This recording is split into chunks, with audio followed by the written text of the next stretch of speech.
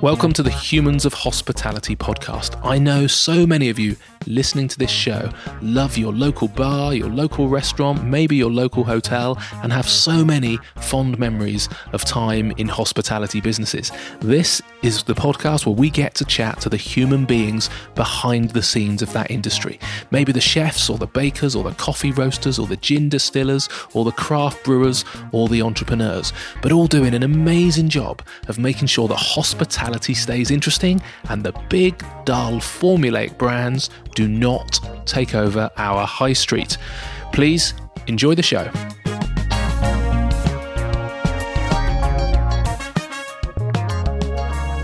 In this week's episode, I am talking to Tom Foote from the Open Air Dairy, and this was probably one of my favourite episodes to record, partly because I was stood in the middle of a beautiful Dorset field on a summer's day, surrounded by some 850 cows, making it an exceptionally memorable experience. Now, Tom Foote and Neil Grigg are far too humble to say this, but in building up their open air dairy, they've become true pioneers in their industry.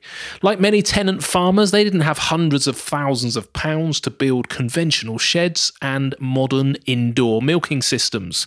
So when a fantastic farm came their way, they had to think outside the box. Or as one observer put it, they took the box, ripped it up, and completely threw it away.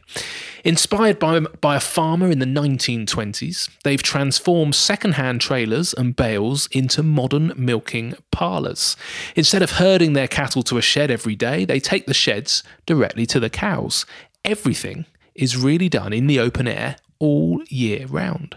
And what might have started as a cost-saving exercise, and the figures will astound you, has thrown up many, many more benefits. Great tasting milk, family-friendly working hours, cows that live 12 to 13 years instead of around 3 when intensively farmed, and super relaxed cattle. I should know a few of them enjoyed rubbing themselves against me as I recorded this conversation with Tom. Enjoy my nervousness as I work out whether they are bulls or heifers.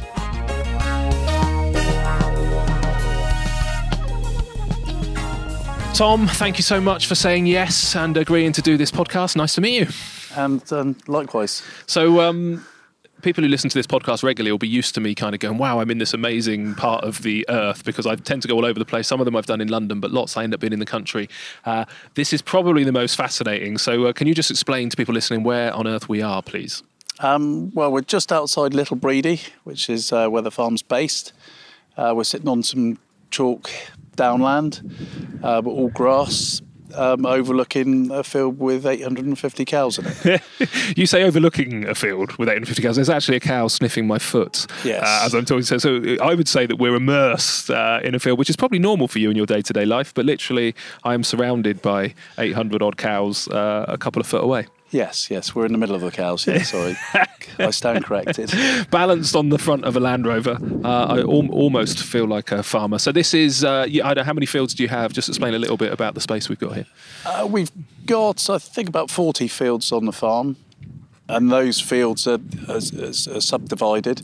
And we'll go into a new paddock every day. So the cows are getting fresh grass. Actually, they're getting fresh grass 4 times a day. And then we'll move the milking parlours with the cows to a next field each day. Okay. And we go round the farm like a clock face, really, from one paddock to the next. So we'll be back in this field in a month's time. Amazing. And it's always like this, sort of nice cumulus white fluffy clouds, blue sky, bright green grass and happy cows, yeah? Yeah, that's right, yeah. No, it is, it's... Today is idyllic, the sun's shining. It is absolutely it's very warm. Perfect. But we have a lot of snow. Well, I say we've had a lot of snow over the last 2 years, so we're milking in the snow and the rain, and we get a bit of mud. But there's more good days than bad. We probably have a couple of tough weeks in December and a couple of tough weeks in March. Okay. But we're applying sun cream when we're milking. Yeah, well, it's incredible. And we'll come into the details as to why what you do is so different and how literally you are in the fields all year and how that compares to traditional farming. But I want to go back a little bit before we get into the detail of what you do now. I just want to find out, what got you into farming? Have you been doing this from a lad? Are you from a family of farmers? Yes, a family farm. So I was brought up on a farm with my father, my uncle and cousins and grandparents. So I've never really known anything different. I always wanted to get into farming. It's a job and it's a lifestyle as well. And so that's what I did. Unfortunately, my father died when I was 17. So I was then farming with my uncle and cousins and one of my brothers. That was fairly good for maybe the first 20 years of my farming career. And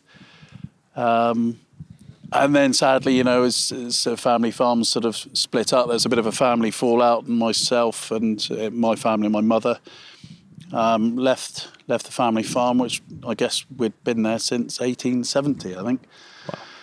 Wow. So it was a bit upsetting at the time.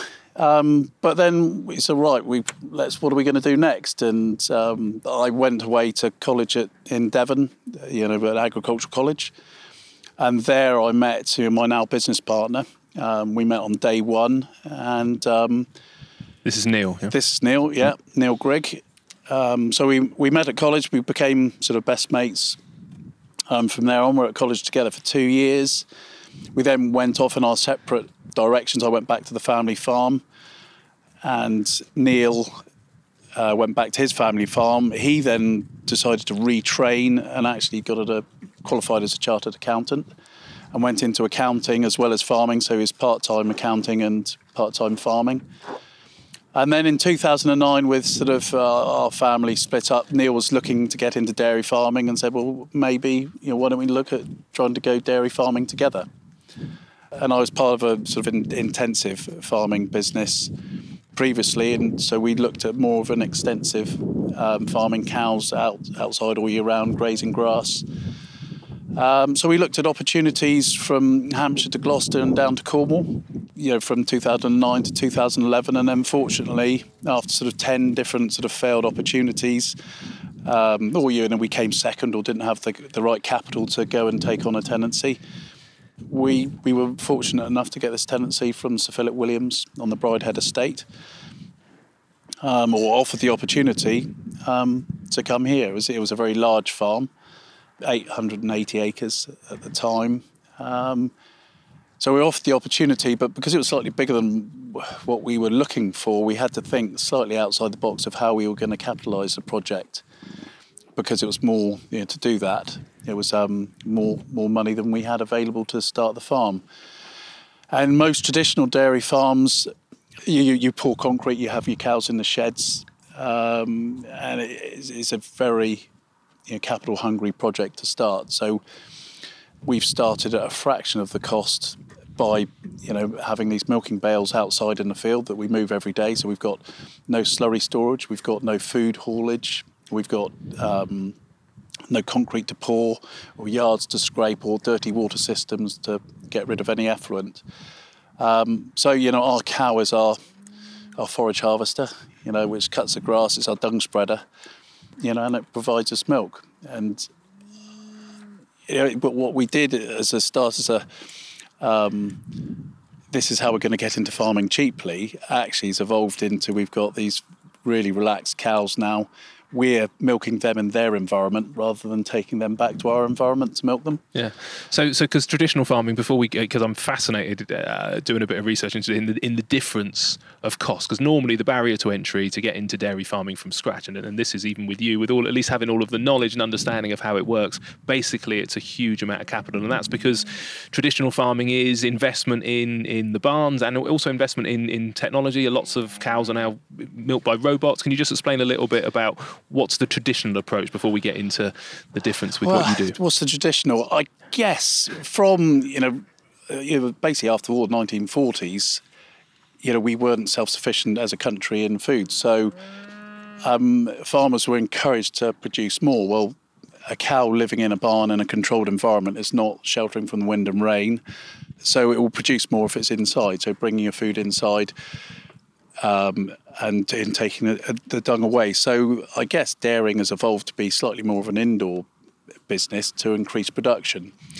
But of course, when you've spent £1 million on a barn, you need to gain from that investment. And that that's I guess we've been industry driven by the consumer and by government policies to put cows inside and intensification. Well, that was fine, and probably until the early 90s, and then with world free trade and that sort of stuff, milk price dropped hugely, and it's been really challenging for all farmers to suddenly producing milk on a world price basis, unless you've got an exclusive contract. But I think 85% of dairy farmers in the UK would be basically subject to the world market forces. We're now on about 30p a litre for our milk. In 2016, we were on 18p for our milk, which was well below the cost of production. Out of your hands, there's nothing we can do about that. So it's been very tough for a conventional system, which if you do build that system, it's maybe cost you about £7,000 per cow place. We've been able to set up at just over £300 a cow place. It's a huge amount. Yeah, a mind-blowing statistic. Yes. When I read that last night. So that's sort of how we've got there. It's nothing or Neil and I have been clever about doing particularly. I guess it's the circumstances we found ourselves in have driven us down this route. And again, I don't ever like to be compared to any other farming system. We don't produce milk in the winter months. And if you want milk on your cornflakes, you're going to have to get, over Christmas, you're going to have to get your milk from a cow that's producing milk inside. And I mean, the amazing thing about the British dairy industry is there's so many different ways to do it. You can milk with robots, you can milk on a rotary parlour, you can have your cows inside all year round, you can have your cows half inside and half outside, or like ours, outside all year round. We are really feral free range, if you could call it that. It's tough on people being outside all the time, but it's great for our cows, and okay. I think if you look at them, they're fairly well relaxed. We're literally now surrounded, 360 degrees. They're clearly fascinated. They don't eat Land Rovers, do they? They give it a good lick. Yeah, okay. So I found that, and I appreciate the downside, and I hadn't appreciated that. Doing a bit of research last night, looking at this entry level cost of 350 quid a cow compared to £7,000 a cow, it looks almost too good to be true, but I guess if you haven't got milk in the winter, there's certainly one compromise. But can we go into a little detail then about how it works with you, what you do? Because you're called the Open Air Dairy. How does it work by contrast to that industrial process you spoke of? Well, I guess our cows are outside eating. I mean, the diet would be 95% grass, buttercups, daisies, whatever's out here in the field. Clover, plenty of clover. And so the production we'd be getting out of our cows would get about 4,300 litres a year on average from the cows, which is obviously mainly from grass. Grass gives a lot of flavour to milk, so there's a lot of Jersey cow and Channel Island genetics within our cows. Our cows are a lot smaller, so they're sort of 450 kilogram animals, whereas more of a traditional Holstein would be around 700 kilos. So a lot bigger cows, but we want the girls to be light on their feet. They then don't get lame. They're also okay to be outside in wet conditions. And this is to do with the breed of the cow or what they eat? Yeah, so this is the breed of the cows, why they're this size, but also within the genetics of the cow, they're just very good grass converters, so turning grass into milk. Right. Is cow going to hump me? Yes. No, she just wants a stroke round the ears. If you give her a stroke, she'll... Great. So I should at least be able to guess the sex of the cow. Clearly not going to hump me. So go with that funny horn on the top. I wasn't sure, but that's good. I was just being, for those of you listening, what's the word? Rubbed. Let's say rubbed by a cow. Okay, so so it's the breed of the cow, but also presumably they're not in the commercial or in the industrial process. They're fed a lot more, are they? I don't know if it's force fed or they're just fed something that. No. So it's I would sort of relate it to, if you want to relate cows and cars as a parallel. These little cows are like like a little Land Rover, really. They're designed for all conditions, not particularly quick but very robust. A cow that's inside being milked 3 times a day is a little bit more of a Ferrari, very high performer. You can't put that cow that's used to being in a barn outside in a field. albeit they're both called cows and they have 4 legs and they may be black and white, they really are very different animals. Okay. And it would almost be cruel to put a house cow outside. And they never go outside. They're inside all year. Some cows are, yes. And then they've got these, comfortable cubicles, either water beds or sand beds, automatic scraping facilities, keeping everything, sterile, completely sterile, almost in a hospital environment as an indoor cow. We just do it a little bit differently. There's a little bit more mud and sweat out in the field.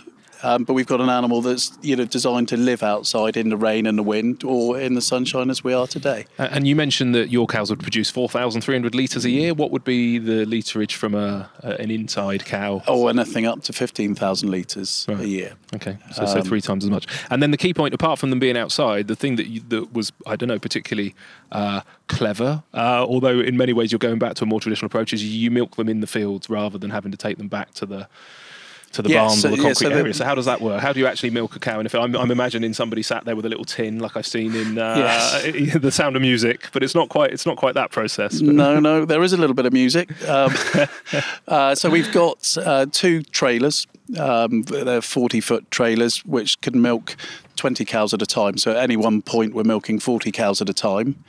The trailers actually hold 80 cows, so 20 are waiting, or 40 cows are waiting, should I say, whilst 40 cows being milked. And as soon as they step off the milking parlour, they're back onto the grass again. So they're eating or lying down, and then they get up and get milked, which is about a 10-minute process. And then they're back eating grass again in the field. And that's become, come rain or shine. And then that milking parlour is then moved every afternoon. So we get a fresh milking spot for the evening milking and the following morning. And then any dung or slurry that's left, any washings off the milking parlour is in the field. Directly, there's no secondary movement of anything. Right. And then you were explaining to me as we drove around and saw this. I'm laughing because this cow is using me as I suppose an itching stick, fundamentally. They've got some pressure behind them, aren't they, when you're wedged in between a cow and a Land Rover? I think you're probably only 80 kilos and she's 450. Although I've got the better end than the other one that's just having a pee. But what I found fascinating as we were driving around is this self-management process. So because they're in a more natural environment, you were saying about the pecking order and how the cows actually go through this parlour. Can you just explain a little bit about that? Yeah. So in the morning we'll rock up at 6:30 and we'll lift a wire up to expose more grass. So probably 2 or 3 acres of fresh grass. So the cows are all run in because as a cow, if they hear a fence reel whine, they think, oh, fresh grass. So they all run into the yard behind the milking parlour, and they'll eat the fresh grass in front of them for about 20 or 30 minutes, and then half the cows will lie down, and then half of them will walk to the milking parlour to get milked. Now, their motivation to get milked is they know once they get milked, they get even more fresh grass. So when they come through the milking parlour, they're 10 minutes for milking. And then they're off, and as they have today, trotted down over the hill to get a fresh break of grass that we're standing in now. And then as the cows, they have a pecking order, so you have a greedy one or a slow one. They need plenty of space around each other to move past each other. So with the big yard that we have that they can feed in, they'll all lie down. And then gradually, individually, they'll all get up in near enough the same order every day and go through the milking parlour. And it's something we've had to learn. There was no one we could copy that was milking cows outside, on the scale that we're doing here. So we've had to find this out. So to start off with, we're very conventional with a small little rectangular yard. And the cows flowing through the milking parlour wasn't working very well. So we said one day, well, let's just give them a massive yard and no one had to get a cow in, and they just volunteered to come through and that's what they do now. And it's just led to everyone on the farm being relaxed, the cows being relaxed. And as you say, in the field with us at the moment, there's 60 bulls. They're all relaxed. We're all natural insemination here.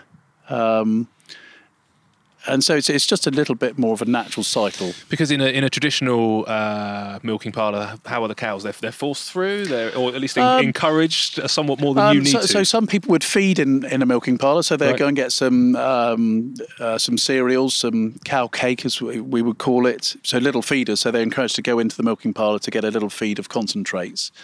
We don't have any feeding system on our parlour. It is a very simple milking parlour. So we don't do that. You know, you would have I guess in a conventional, you'd have a small rectangular concrete yard. So you'd get a group maybe, and you'd have batches of animals. You'd bring maybe 50 in at a time, milk them, and then bring another 50 in, whilst their beds are being cleaned and that process. So it's a little bit more of a precision sort of operation, right. Compared to here, which is a little bit. I shouldn't say ramshackle, but it's just it's a very simple. Yeah, it feels a bit like a festival. It feels like, if I was a cow, I'd be quite happy here. And that motor, so the pecking order you talk of, it's done by what, the most important cow goes first. How do they decide? I appreciate you don't speak cow, but what's the, yes? Just in front of you here, this is a little heifer. So she's only probably 2 years, 3 months old. Right. So she's had her calf for the first time this year. And now, she's in a milking cycle. So generally, because they're the youngest, they might stay at the back. Right. Okay. And just wait for the older cows to go through. And then you got sort of older granny cows. So that one with the orange ear tag there, she's 12 years old. Now she might be being less dominant now and wants to just take it easy. So she might come through, midway through. And I guess if you'd imagine, say, everyone queuing up for a ski lift, you get a few people that push in and, be a bit rude, and other people that are, no, you go in front of me. And they just sort it out the same as us, really. Right, okay. Amazing. And then, so I know you're deliberately not sort of critical of other ways and doing it this way. It's just like you say, you need multiple ways of looking after cows, I suppose, and particularly if we want milk all year round. But what apart from the finances, I get the impression that you don't now just do this because it makes economic sense. It looks like you've sort of fallen in love with this as a way of looking after cows compared to the kind of traditional system you had as a kid. Is that fair, or what's your experience around that? Yes, I mean, the whole system was designed because we didn't have much cash to get into farming. So, and then we had a fantastic opportunity which we couldn't really turn down. So we had to think outside the box. I guess with Neil's accounting skills, you're right. Actually, if we do this, do that. I was the practical guy that's got to make it work. So Neil says, look, I think we can do it if we could milk on a trailer. We don't have to do this, that, and the other. Can you build a system? Of which myself and the team on the farm have done. So we've made it work. Just so we could make it work. The knock-on effect of that is now what we're seeing with the commercial interest we've had in what we're doing. We've got these cows that are super relaxed. The production's gone up because of that situation. The milk quality is second to none. So the flavours we're getting in our cheese at the moment, which is solely coming from grass, I think is reflected because the cows are so relaxed. And the cows lasting longer. We get very little lameness in the cows. So we're so I'm a bit wary of quoting figures. I don't know, but we've got about 3% of the herd maybe are lame here, or have a lameness issue, which is hugely lower than sort of like the national average, should you say? What causes that? I guess it's walking. Right. And these girls aren't walking anywhere. What we're on is we're on a very flinty farm, so you get flints coming up through the grass, which causes lameness when you get a sort of a spiky flint in your foot. But I guess lameness is caused in cows by walking up and down tracks, or spending a lot of time on concrete. So more traditional systems would sort of be foot trimming quite regularly and doing a lot of hoof health. It'd have foot baths and pedicures almost as in the cow sense. We don't actually have to do any of that here because we're not in that sort of environment, right. I suppose. And so with that, your cows are lasting longer. So we're getting cows that are lasting 10, 12 years old. And what's the norm again in a more industrial approach? Maybe 3 lactations, so a cow living to 5 years would be an average figure for an intensive cow. So that's a remarkable figure. When I read that last night, I think I'd read 2.5 and 12 years or something like that. Yes. That feels incredible. Yes. Again, as a consumer rather than a farmer, seems fantastic. Have you been surprised by I don't know, the learnings that you've gone on and the change in approach? Have you been surprised by what's possible and the pleasure that you get from doing this compared to a traditional approach? I say traditional. This is traditional. If you go back far enough, but let's say post 1940 traditional, I suppose. Yeah, intensive. Am I surprised? I think I just enjoy it every day, and every day's a school day, so we're always learning something new. And I guess it's been a nice thing for what sort of economic reasons for doing what we've done. Is actually you look at the herd and the health status we've got. It's just really pleasing that actually what you're doing is working for the cows as well as it's working for us. And you're clearly humble and laid back, but this wasn't easy, was it? In 2009, you had the idea, or I think you saw somebody else who was doing it on a much smaller scale. Is that correct? Yes, we went to visit a chap on the Somerset Levels who had the old sort of hosier milking bales, which was sort of pioneered in the 1920s. Chap called Tom Tinknell. And he very kindly invited us up, and we went and had lunch with his family, and he showed us what he did. And he was milking 170 cows through 2 old hosier bales, and was just doing a phenomenal job here. He actually brought on the Somerset Levels, obviously underwater during the winter, so he was milking out on the levels during the summer, and then bringing his bales back and milking them, putting them in the barn, and milking the cows in the barn over the winter. And so looking at that gave us the inspiration for thinking, actually, can we scale it up and do it a bit bigger and modernise the machinery and build our own. But whilst you were trying to do that, you had the idea, there was this sort of 3-year period where you didn't have any land to do it, but that didn't stop you buying cows. Again, in the city, in the normal world, we wouldn't think, okay, let's start getting cows now. We've got no plan. Can you just explain, A, why, and B, how many cows did you get over that sort of 3-year period before you actually had anywhere to do this? Yeah, so I guess the biggest thing I learned, in suddenly having the sort of rug pulled from beneath you and where I was in the family business, and suddenly you're there out on your own, what am I going to do next? And someone said you need to set goals. So in 2009 we set a goal to milk 300 cows. Hello, Bully. It's a big lad. Sorry, Big Bull's just walked over. Have a bit of a sniff. He wonders what's going on. Yeah. I'll let you take charge at this point. If he starts rubbing against my leg, you might see me looking a bit more nervous. Yeah. No, he's all right. So we set goals that we wanted to milk 300 cows, find a farm, 250 acres, and milk 300 cows. Somewhere in the southwest. Right. And so with that, we were doing a bit of research. But then the problem is to grow a calf and then get a cow and calf ready to milk.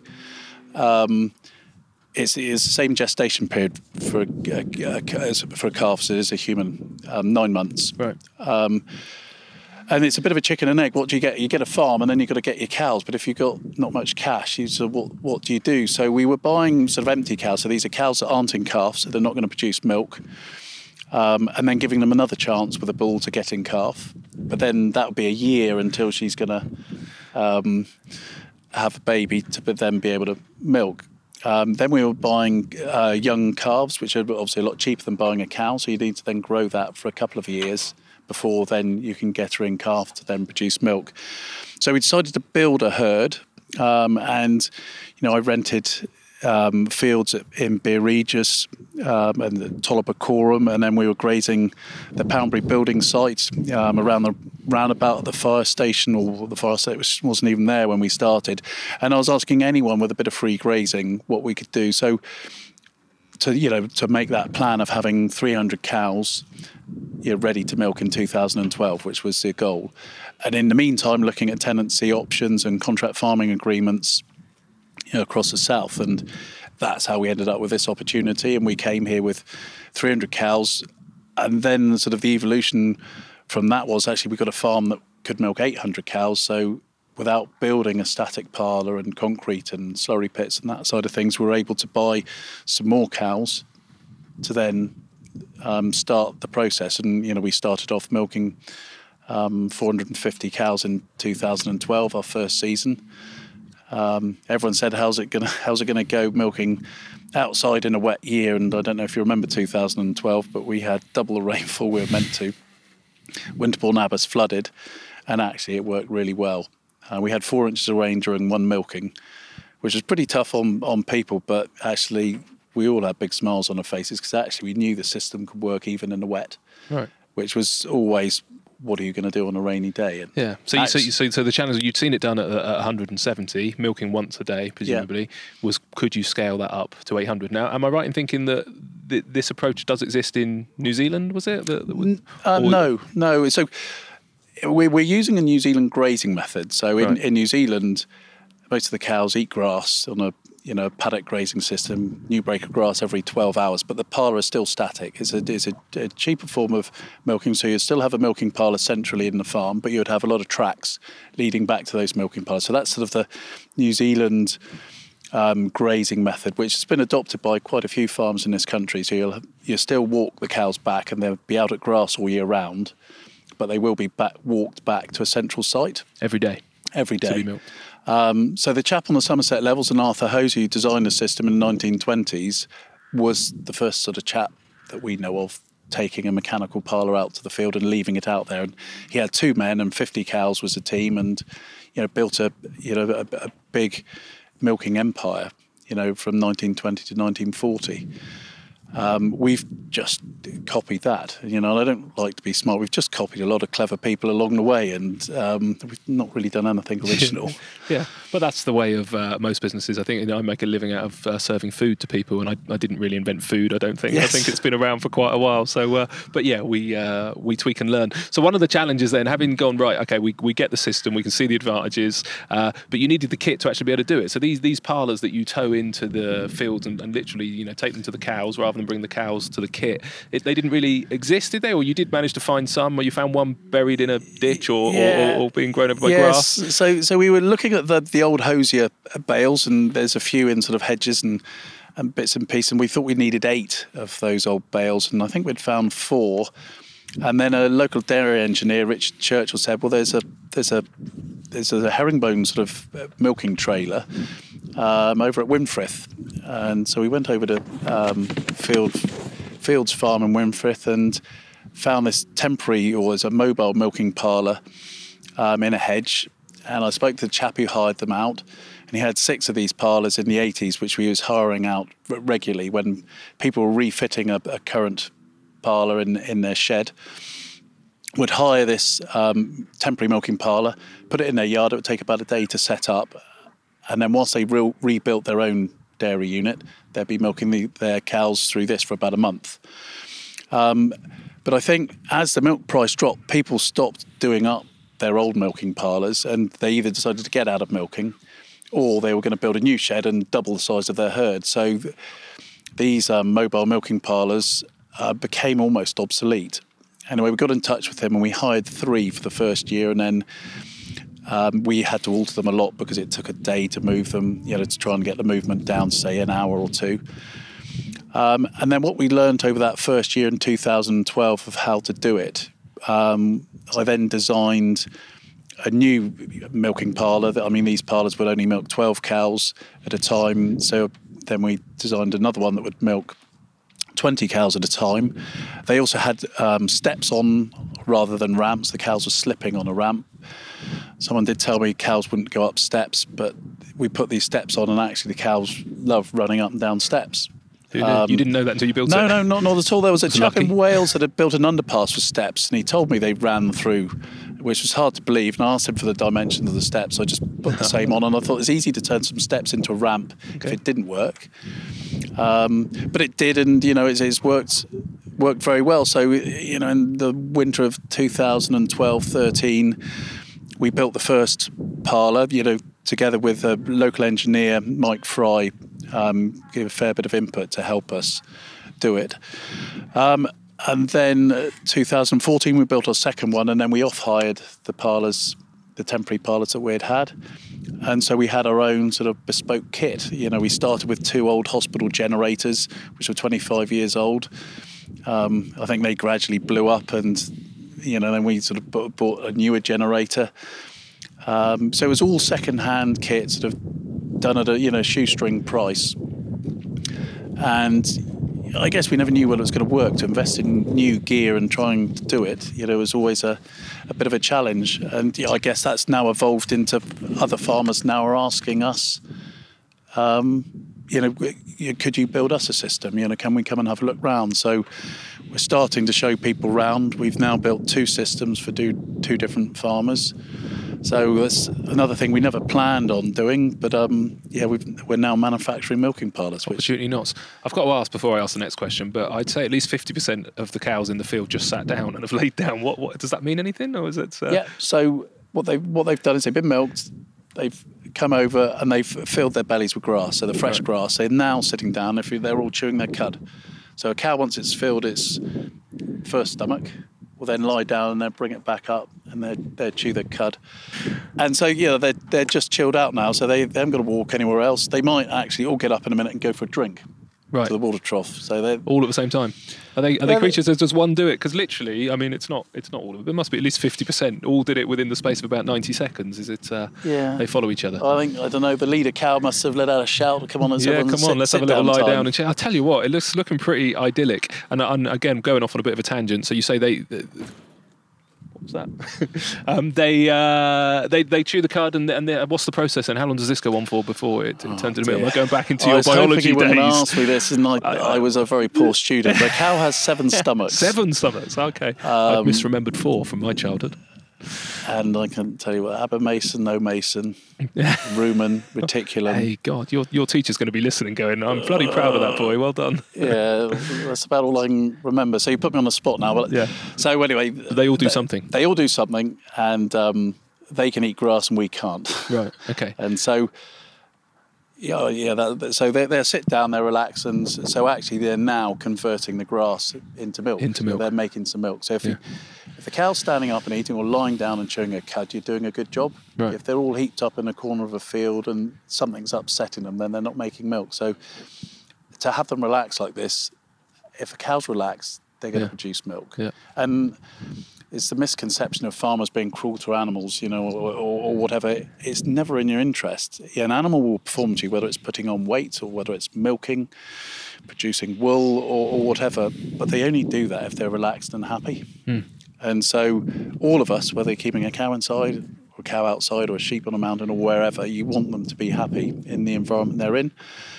And then if they do, then they'll perform to what you want. So you were the first guys to be doing this on this kind of scale then. You've basically developed your own kit, albeit it's an evolution of other people's kit. And now people are they're looking at what you're doing and they're saying, we might do the same, can you help? What's their primary motivation? How much of this is coming from a cash perspective and how much of it is coming from the kind of the change we seem to be seeing with the consumer around animal welfare? I think... the farm that's taken on the Kingsclere estate up near Basingstoke. It's a very large arable estate, and they wanted to rotate grass with their arable crops. Starting to put organic matter back into the soil. The chap up there called Tim Mays, very clever, very concerned about soil and the environment, and so he saw it as a way of, instead of converting his farm to a dairy farm, where you would have to then put tracks and bits and pieces across his big arable fields, he thought, well, actually, you don't have to put any tracks in. I can get cows to rotate with my arable crops. They can put the goodness in.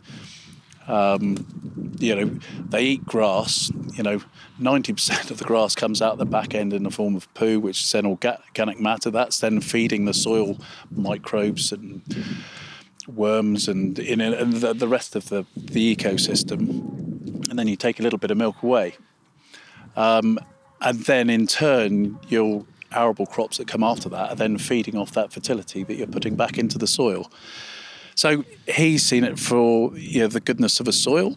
Can I say, is that a 1 year thing? Do you put the cows on the field for a year, or is it a couple of years? I think he's 5 years of these herbal lays. I think he's putting up there. Right. You'd have to speak to Tim directly to confirm that. But so he would be, a proportion of his, a fifth, say, of his farm would be down to herbal lays, and then the rest of it would be arable, and then he'll just rotate it round. Herbal lays, that's what the cows eat? Is that what you're talking about? So herbal lays, it sounds great, doesn't it? Yeah. I think it's a wider variety of grasses and legumes. Right. Deeper rooting. He's also organic. Right. So it's a new sort of process of having these herbal lays. They're more of a diverse sort of grass. Okay. Off the back of what, a learning about or a consumer demand for organic, or just a continued evolution and learning of what's effective farming? I think as all of us as farmers, you're trying to do the best for the environment, really, and no one wants to lose their soil because then your productivity goes down. So we're all trying to be good farmers and look after the farms, and you get a few highlighted cases where something's gone wrong, but it's never intentional. All of us want to look after the wildlife, whether you're an intensive arable farmer or not, or an intensive dairy farmer or extensive, but we're all trying to do the best we can for the environment on our farm, as well as trying to run a commercial business and make money to provide for our families. So, whether you're a very rich, estate owner with 5,000 acres, we're all concerned about the land. Anyone living on it is. So it's there's just different ways of doing the job, isn't there? Absolutely, yeah. And there's been a lot of publicity, I guess, of the supermarkets, I suppose, and the pressure on milk, and therefore this challenge where I think you're right. Every farmer I meet generally seems to want to look after the land, want to look after the animals, but also say we've got to make a living. There's a point where we can, and a point where we can't. Is that getting worse or getting better, that situation? I guess the UK has got the highest welfare standards and food standards in the world, and that's full stop. That's a statement. Where I think us as English British farmers is when you're allowed to import food into this country that doesn't have those standards, and which is then taking out our product. So we end up, as English farmers, British farmers, have a higher cost of production than most other people because of the restrictions that are put on us, because of the traceability, because of the systems. This is probably more expensive to produce milk doing it our way than maybe an intensive cow in a barn. But that price isn't reflected. And I guess there's a lot of people say I like organic or I like it extensive, but it's not actually what's put in the shopping basket. And that's probably the toughest thing as farmers, is how do you get that message across that you've got to pay a little bit more money. And, there's always, milk is in everyone's shopping basket. So you have to go shopping for milk 3 times a week. So if the milk is cheapest in that shop, you'll be going to that one. So it's always almost sold as a loss leader milk, which is very tough being a dairy farmer, and, you're working hard. Bottled water is more expensive than milk. That just comes out of the ground or out of a tap. So it's frustrating, and the worry, Brexit, another massive thing for farmers, is what's going to happen. Our deal's going to be done where there's free trade, because if there's free trade, then there's a lot of imported food coming in with lower standards, which basically blows us all out the water. And this comes from the fact that the expectation is more food will come from outside of Europe rather than within Europe, because although you say the UK's got the best standards, presumably a significant amount of stuff comes in from Europe at the moment. So although we're the best, they're the second best. Is the concern it's more stuff coming in from Europe, or it's more stuff coming from out of Europe? I wouldn't know the proportions of what comes in or out. We're definitely not self-sufficient in dairy products or milk in this country. Right. We're a net importer. Okay. But there's still, we import, which is like, it says supply and demand. We should be, which you should think in this country we will have a higher milk price because of it, because we've got to buy it in. The risks of doing a deal with the US, there's import tariffs on US stuff at the moment. They can produce food cheaper than anyone else. They've got these mega dairies of 80,000 cows, 100,000 cows. They can produce dairy products very cheaply. If we did a deal with no tariffs with them, I think 90% of consumers would be buying the cheapest food that's on the shelf.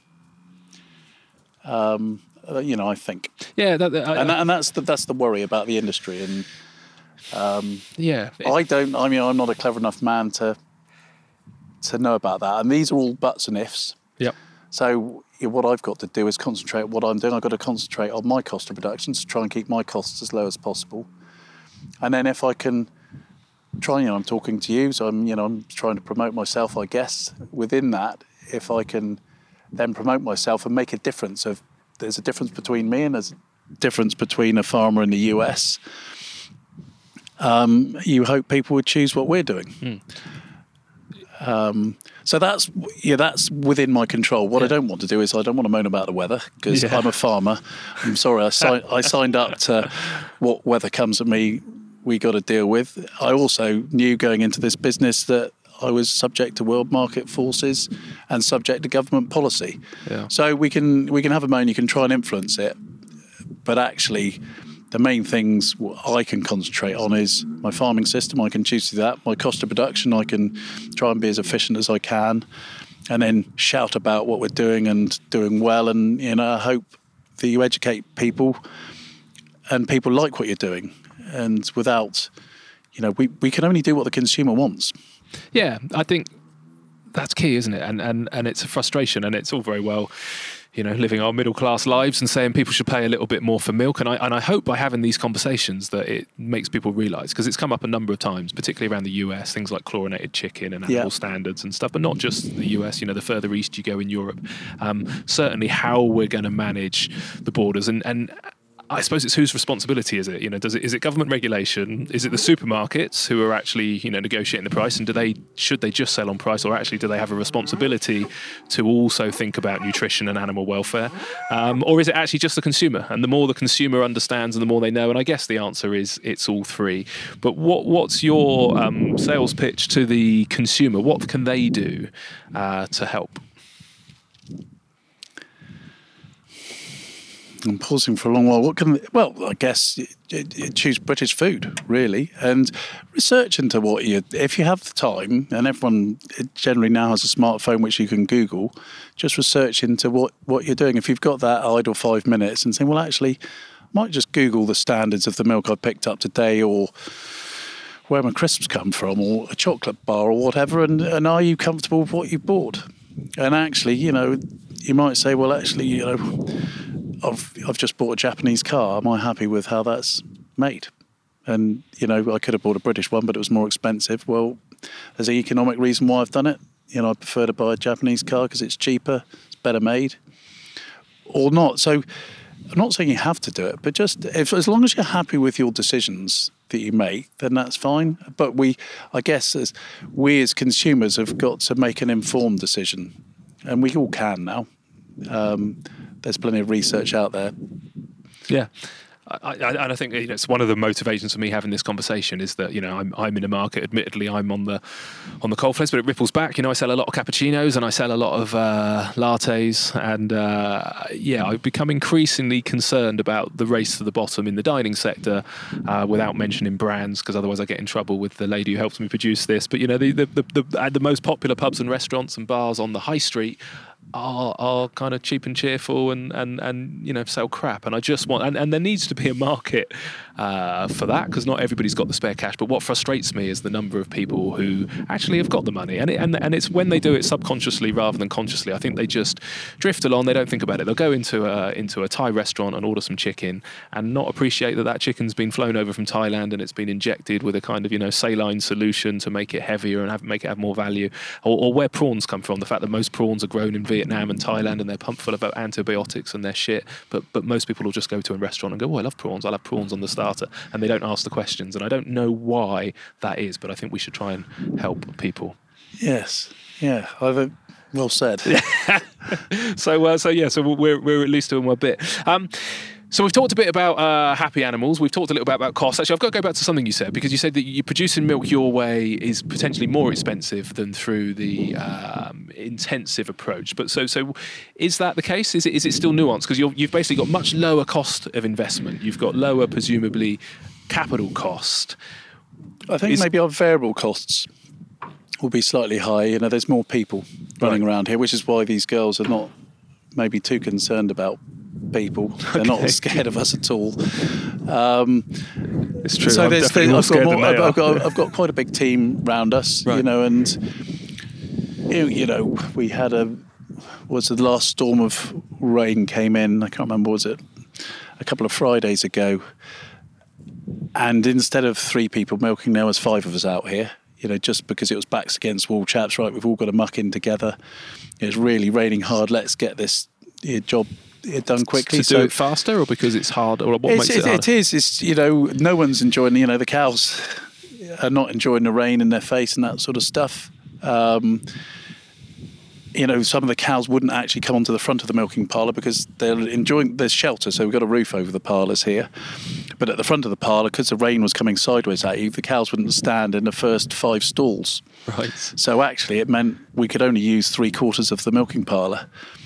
Now, there's 2 ways of looking at that. You go, well, push them up so they're getting the rain in the face, or not. Well, the idea was actually we won't push them up, but we just milk the back 15 cows, and get them through that way. And it's just unpleasant. So you just want to get the job over and done with. Someone did a bacon sandwich run, and a bit of hot coffee going on. And that, I guess, having to deal with the weather because we're not in a controlled environment is a cost to what we're doing. Right. Again, this business is not only we're looking after all the cows, we're looking after a lot of people. And then with that, their families and that sort of stuff. So we want to have a good environment for people to work in here. And I think as a duty of care, if people are struggling, then you want to try and make it easier. Okay. So lots of benefits. How about the actual sort of working day and the work quality life, apart from being outside in the rain, which must be the downside? How does it compare? So if you say intensively could be up to 4 times a day, you're milking twice a day. What does the day look like as a farmer here compared to intensive, and is there a benefit or disbenefit on either of those? Yeah, so for us, we do things slightly differently. We start at 6:30. We meet, the cows are all in and started milking by 7 o'clock. Why so early? Because we want to milk twice a day. Right. And so ideally you want to split that milking 10 hours apart at least. So if you're milking, say, cows 3 times a day, you'd be milking every 8 hours to try and... You want an even split between all your milkings. Okay. Only bakers have it worse than that. That's the other one I asked. Yes. They seem to start at 4, so just interested. But yeah, go on. And where I was milking at home, I was at home on the family farm before, which was an intensive system. I was starting at 3:30 milking in the morning, or getting up 3:30, getting to the dairy at 4 o'clock. Again, yes. Because of the need to do 4 times a day? Well, that was 3 times a day milking. So we were starting milking at 4, then 12 o'clock, and then 8 o'clock, I think it was. Sorry, the dog's just getting a bit upset. The cows are rubbing the Land Rover so hard. It does move around quite a lot, this Land Rover. I was slightly worried there was a bull at the back, but yeah. Hopefully the lights are still on at the back. Anyway, so our day now starts. So I'm trying, the waking hours of human being are sort of 6, 7 o'clock, and then we go to bed at 10 o'clock. Traditionally, milking has always been early in the morning, at 4 o'clock in the morning, and then 2 o'clock in the afternoon, and then you're checking your cows at 10 o'clock at night. And when I was doing that in the previous business, if you were milking, there wasn't any time for anything else in the day. You couldn't go out and socialise in the evening and go out to restaurant because you knew you had to be up at 4 o'clock in the morning. You were then trying to sleep during the middle of the day, which is when the kids were coming back from school. And it was just, it was almost a vocation. You were milking and that was it. Now with our guys here, they can be on an early shift, so they can do a morning milking and then work in the afternoon. They're still home by 4 or 5 o'clock, or they can be on an evening shift, so they come in at 1 o'clock and then be home by 10 o'clock at night. So it's still within your waking hours. Your sleep pattern's not broken, so you still have time to live life. It's okay, I love this farm to bits. It's my business. You want everyone that works on the farm to love it as much as you, but it's a job. People want to earn money, and they have other interests. They have other family that they want to see. So if you can make the hours pleasant for them, and this is why it's always been difficult in farming. I've been there doing 18 hours every day and 15 hours a day or 12-hour days, getting the harvest in or doing whatever, but it isn't really sustainable for the long period of time. And I think there's a big turnover of staff within agriculture, because it's a big pressure on family life, working long hours. And so if we can keep members of the team here for long periods of time because they're enjoying the life and the farm fits in with their life, we're working to live rather than living to work.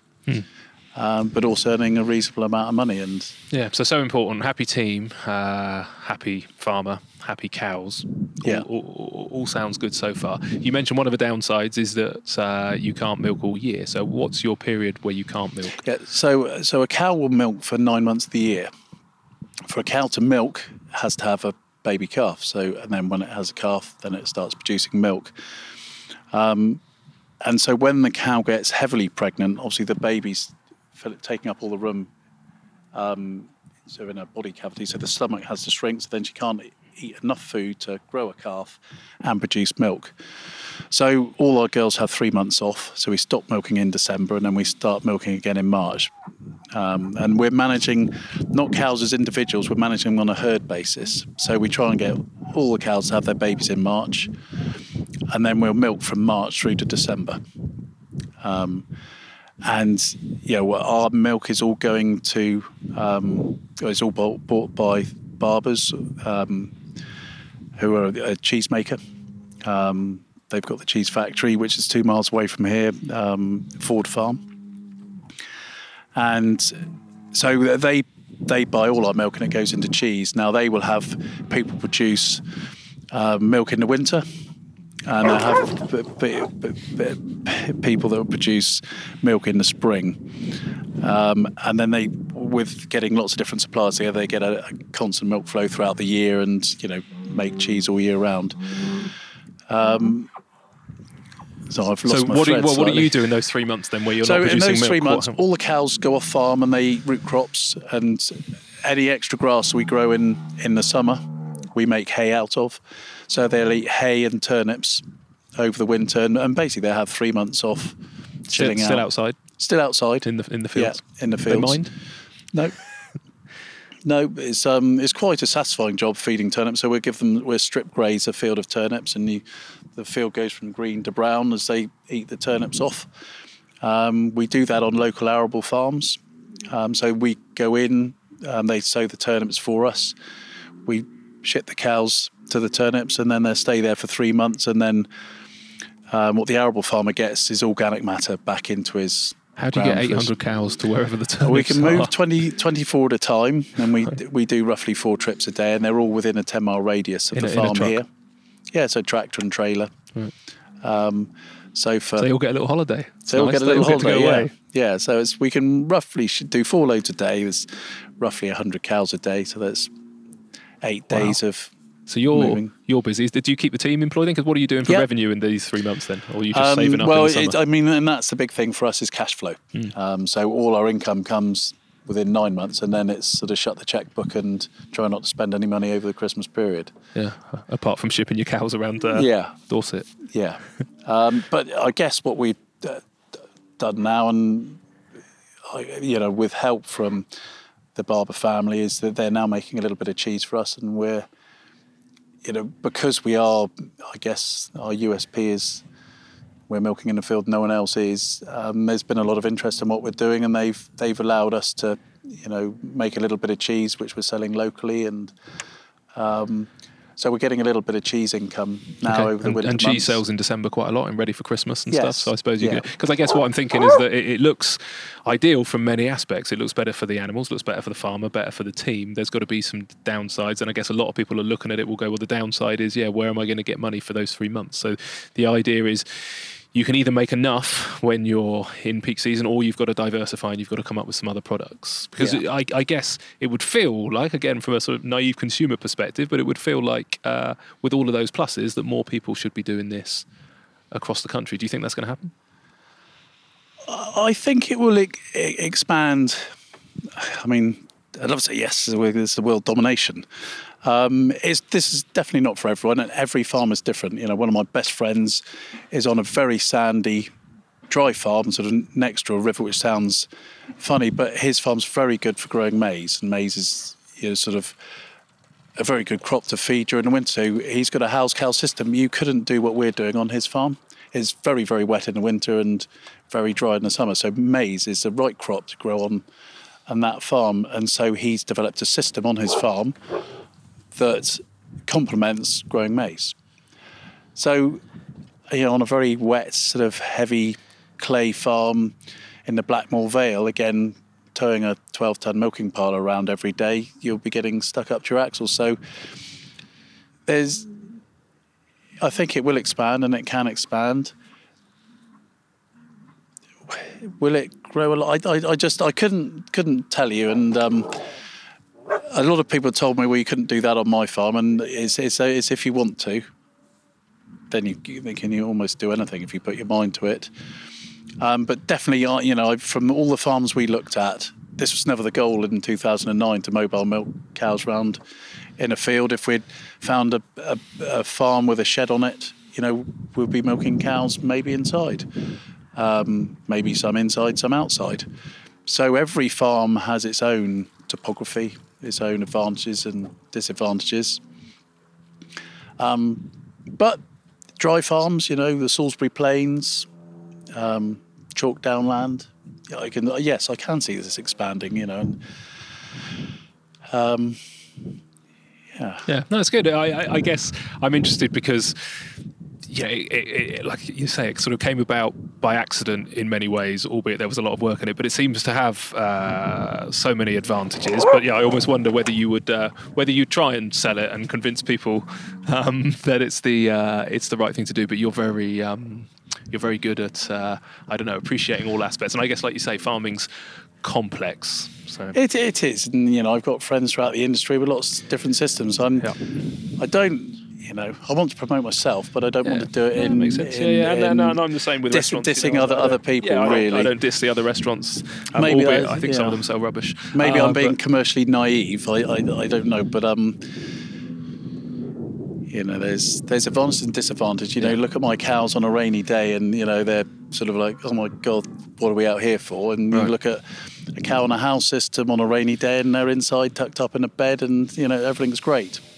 But then on a sunny day, the cow inside you'd feel sorry for, and these girls out here you'd be very happy for. So there's with every life has a balancing effect. Well, it feels like some sort of, I suppose having somewhere warm and snug for a few to go occasionally might be handy. But talking then a little bit more about that diversification and needing to do other things. So I guess again from the consumer's perspective, they're going to look at it. The clues in the name, the open air dairy. We see these happy cows. We can all kind of quite simply understand the benefits for the cows at least, and it's interesting to hear about the benefits for the team. So you're starting to create a brand, and you're starting to kind of look at having some products off the back of that. At the moment, that's just cheese. Can people buy your milk specifically, or is it just the cheese? No, it's consumer by people, obviously. Yes, it's just cheese we're doing at the moment, mainly because our milk goes to a cheese factory, and they've been very kind enough to make our own cheese out of just our milk. So last night, for instance, I took the milk down at 11 o'clock last night and offloaded it. So today they're making a batch of our cheese. Do they buy all of your milk? So they buy all of our milk, yeah. Okay. So we produce about 3.2 million litres a year. Okay. I took 15,000 litres down to make a batch of cheese today, which will do probably 2 tons of cheese. Wow, 2 tons. Okay. Which is good, but I think we can probably produce on this farm sort of about 420 to 450 tons of cheese. So if all of your milk went to cheese. All our milk went into cheese. So that's roughly what we produced. So we sold 6 tons of cheese last year, which sounds a lot, but actually in the grand scheme of things to our businesses, it's not a lot. If you could little. Do 420 tons, I suppose. Yes. Is there a motivation? I presume cheese is a higher value product than milk, basically. It is a higher value product, but there's a cash flow implication. Our cheese is matured between 12 and 15 months. So you don't get any money for that. Yeah. And with a young, naive business as we are, we need that money for our milk in to pay our suppliers, to pay our wages and that side of things. So So you could keep moving a proportion though into, because I guess Yes. I'm thinking of the vineyards now. I was with Hattingley Wine interviewing them a couple of months ago, and it was interesting that there's a number of vineyards that provide the grapes. What they don't have is the wineries to actually convert the grapes into enough Yes. wine, and their problem in the supply chain is that there's almost more grapes and more wine than there is winemakers. Could you get the same thing in cheese? I suppose it sounds great if you, because you wouldn't start making your own cheese, you would always outsource that, would you? Well, I suppose never say never. Well, the Barber family are one of the best in the world at making cheese. They've won awards. And now vodka as well, I think, aren't they? Linked with Jason. Yes. Black Cow. Yeah, Black Cow vodka. Yeah, Jason's a relation of the That's right. of the guys. He's been on the podcast as well. So, if I was to start making cheese, I'm going to make a lot of mistakes. So actually, if you've got someone that's probably the world's best at making cheese, or cheddar cheese, for instance, then actually a good partnership with them is actually we're giving them a really high quality milk to go into their cheese brands. And in turn, they're letting us make a little bit of cheese as well, to play with, locally. And, that's, we've got a lot of interest in what we're doing, and it's nice to see how that will evolve. It might go nowhere, it might go somewhere. Yeah. It's like my dog, right? I've got a dog, Jasper, who does this, who's rubbing against my leg to get attention, but slightly trickier on a cow. So if you find yourself in a cow, where is it? It's their ears they like having. Ears are under the chin, so just that little bit there between the ears. Okay, that's he's in his happy bump. I'm thinking how to describe that. There's like a little... It's a lump, yeah. A lump on the top of your head, stroke behind that, and then if you do find yourself stood by a Land Rover in a field with a cow rubbing you very enthusiastically, they've all just decided to leave the field. So where are they heading now then? Next bit of grass? There might be another bit of grass. I can't... Someone has probably come in and they think, well, I'll go something's more interesting's going on. Yeah, that's probably an indication that we're getting to the end. Do you think they've listened and gone, right, I get the gist, he's making cheese, they should wrap up, which we will do very soon. I don't think we should be offended by the fact they've all just decided to stop listening. So I think you've answered this. Is your advice, I suppose, to anybody, certainly on a bigger scale. I guess what was interesting about your story is that you knew farming, you'd come from farming, they went through some sort of family challenges that left you in a place where you needed to nigh on start from scratch.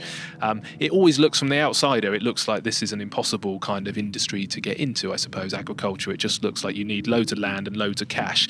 Is this kind of approach, do you think, going to lead to more people that could, if somebody had a craving, and I know there's that kind of cliched thing of, city boy moves out into the country and decides to have a pop at this, but is this a potential incubator to get people with less cash back into farming? Yeah, I've definitely, and we've talked to a lot of people who are trying to get into farming. There's been their passion to milk cows, and so they've talked to us about being new entrants into farming. The second parlour we've sold has gone to Suffolk, to a young couple, I think they're 21, 22. Wow. Who want to get in and start milking cows on an affordable situation. I guess because it's machinery, you can get a finance company to do it. You've actually got something tangible that can be taken back, or you can guarantee so you can get finance to do it. The biggest challenge we had was getting bank support. Banks will lend money against a farm if you own it. But if you haven't got any security, it's very hard to then borrow money from the bank, which is obviously my business partner, Neil, with his accountancy background. We struggled to get any borrowings at all when we started. I think we interviewed 4 banks of which one was going to get our business, and they all turned us down by the bank that we had our current account with. And so they supported us, but what we've done is we've set good business plans out. We've under-promised and overachieved, every sort of 6 months when we've had a review. And that has given them confidence. So, we started off talking to them in 2009. They were starting to give us lending by 2012 because actually we'd said and done what we were trying to do. We're growing value in the stock. And, they've supported us wholeheartedly now, and we've built that rapport up. So someone coming in, capital, I think, can be your biggest sort of challenge, but also it can be your least biggest challenge, and it's a mentality of, right, how can I do it? What other ways are there we can do? You can hire things. You don't have to buy everything. We leased the first 100 cows in 2011. We got in Calf. We actually leased them to another farmer. That had never been done in this country, to my knowledge, before we did that. So actually leasing someone's cows is another way of doing it. So you pay as you go. Right, amazing. And these are the things we've had to do, thinking outside the box. It's, I guess, what we've been complimented on, a number of times. Actually, I remember, it sticks with me now. Adam Henson came out with Countryfile a couple of years ago, and talking off camera, he said, well, we've had to think outside the box. And he said, what? Thinking outside the box? You said he ripped the box off and thrown it away. Yeah. And I guess we normalise 800 cows in a field being milked over a trailer. It's what I've done for the last 8 years. But still, professional farms that turn up yesterday to come and have a look round were blown away with what they saw. And it's become normal to us, but it still is very abnormal, really, to farmers themselves, let alone, the public.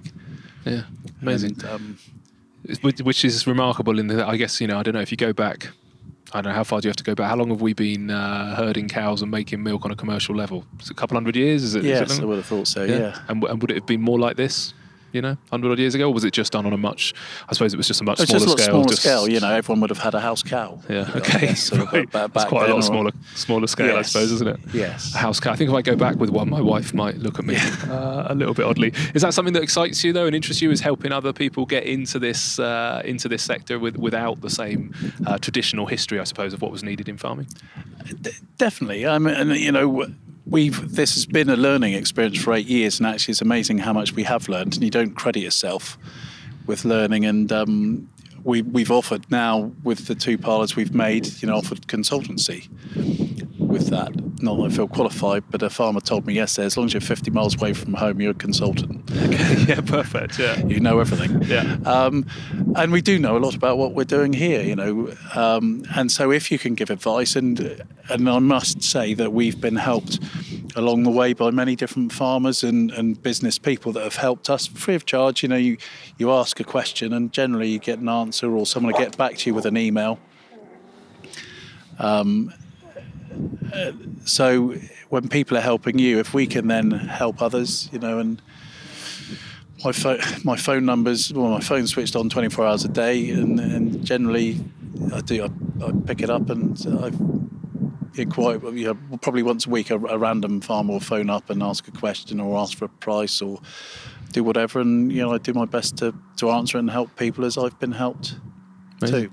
Okay, excellent. And because you actually make the kit, because you can't go somewhere, the stuff you're using in the field, you can't just rock up at John Deere or whoever and say, can I have one of those, please? These are bespoke made. No, there's no one making anything. There's a few mobile parlours in Europe I've seen sort of in the skiing fields and that sort of stuff. During the summer, they'll take a milking bale out onto the mountains, which might milk 5 cows. And I think in Europe there are a few manufacturers of temporary milking parlours, but nothing to what we're doing here. Patented your No, we haven't kit? patented the design. It's, I went and measured someone else's milking parlour and stuck it on a trailer. Yeah. So I've done nothing particularly clever. You've also got to have, if someone did copy you, you've then got to have the financial clout to then take them to court to prove that. And we looked at patenting it and the cost of doing that, but we've always thought that it's better to help someone. So if someone says, I'd like to do that, well, actually, we can build you a parlour. We can tell you how to do it. We can help you. So let's help people to do what we're doing rather than actually put barriers up and say, well, you can't do it. And, a farmer in Zimbabwe phoned me up and asked me if I'd send plans over. And I said, well, actually, it's a little bit sensitive to sending the plans I've got, but actually I'll send you a few photos. And we've been on WhatsApp, and he's now built his own parlour in Zimbabwe and is doing what we are over there. And so you can help in some ways, albeit commercially I couldn't send the plans over there because it was probably deemed silly or to put your plans on the internet, as it were. But you still wanted to help, so we helped in how we could. Yeah. And I've spoken to farms in New Zealand, Canada, an Irish farmer who's farming in Germany.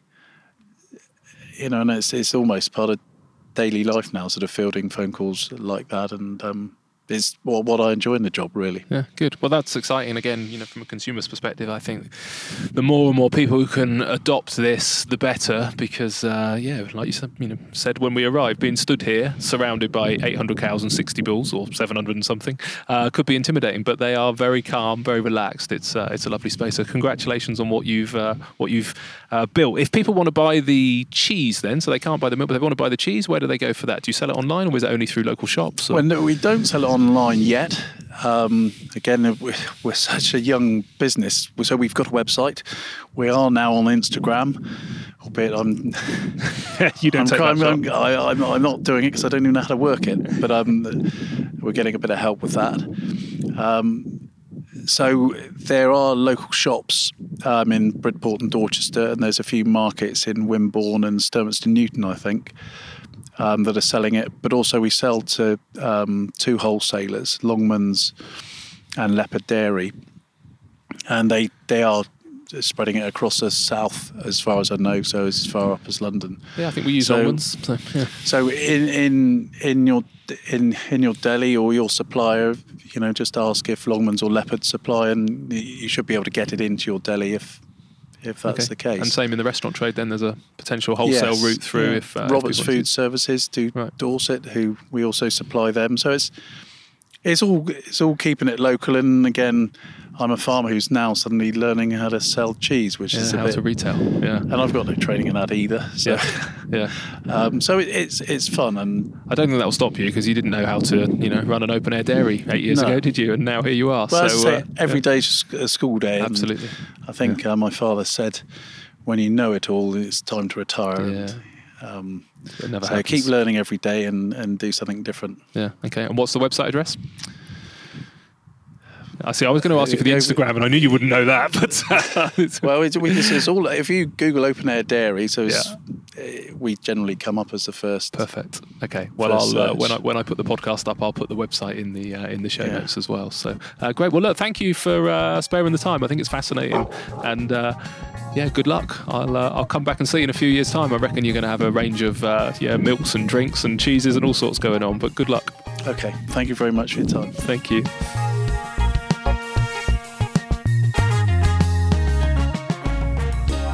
So there you have it. You have reached the end of another episode of the Humans of Hospitality podcast. Thank you so much for listening.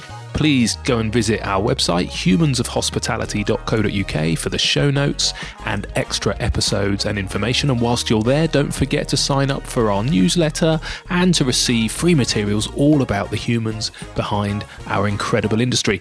Lastly, if you could subscribe, rate and review this podcast, you will be massively helping me out, and it would be hugely appreciated. Thank you so much. We'll be launching another podcast in just 7 days' time. Cheers.